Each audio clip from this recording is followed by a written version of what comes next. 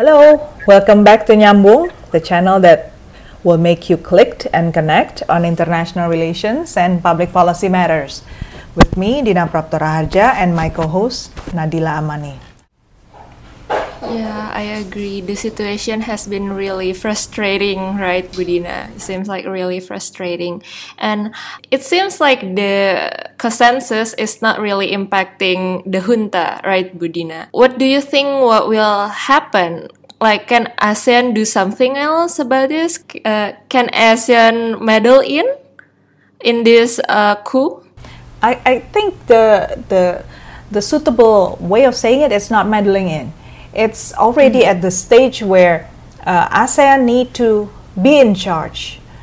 The reality is, as we have discussed earlier, inside of Myanmar, there are too many fragments of power and desire. Not all of them are uniting behind the NUG. But there is a strong determination that people no longer want to be under military junta, that what the military junta doing is unacceptable. That's clear, right? And if there's no clear representation of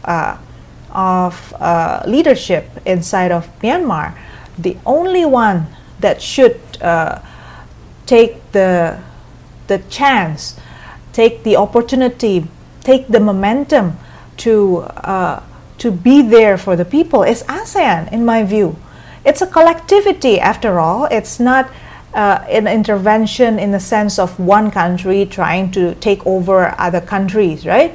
It's a genuine expression of desire to help the people, create certain certain situation of stability that would allow people to talk with each other and bring solution.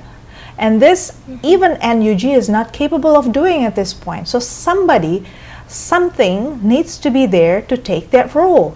But none of the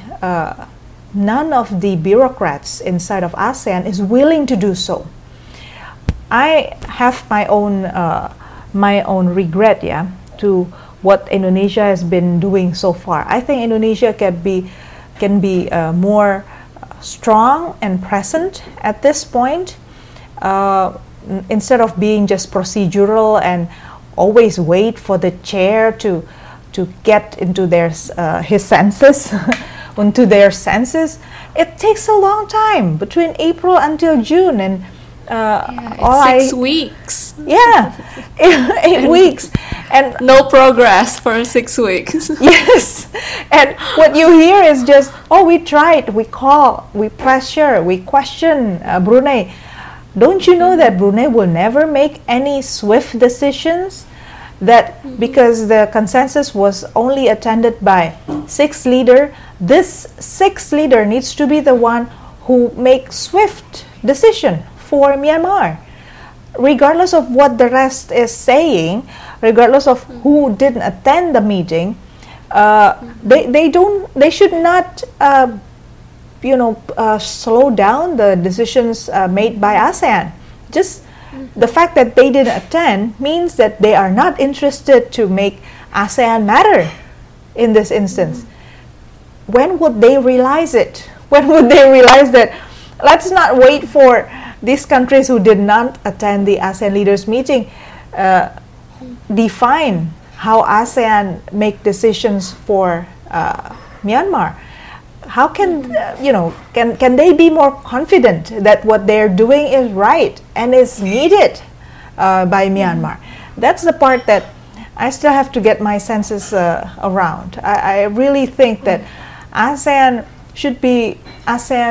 foreign ministers could be more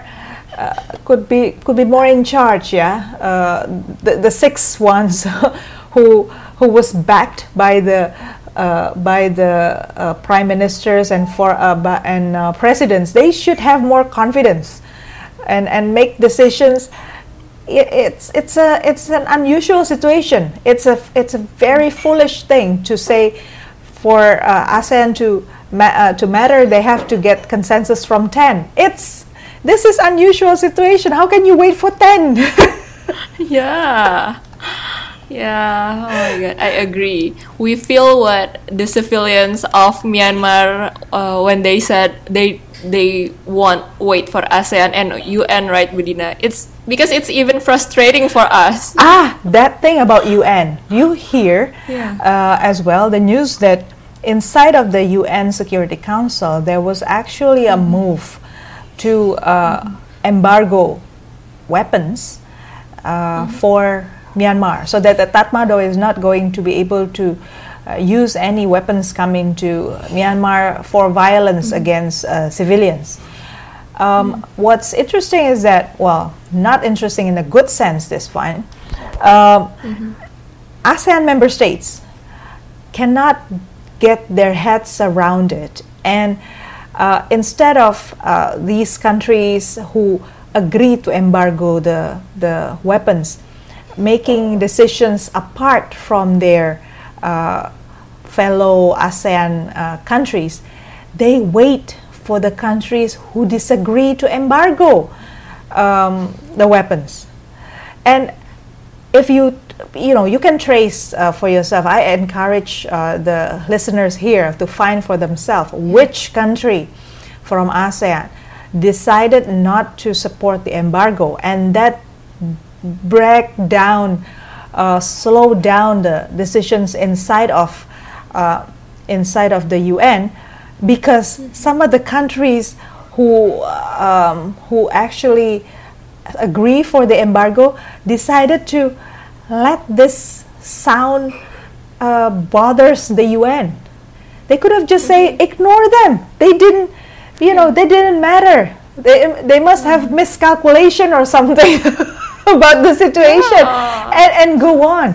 So I start seeing that ASEAN is really one of the problems now. If nothing happened to change the situation inside of ASEAN, that they still say that they need to be 10 of them to make a decision, I think it's really time to just transform ASEAN completely and replace them with something else. Yeah, it's really frustrating, Budina. I agree with you.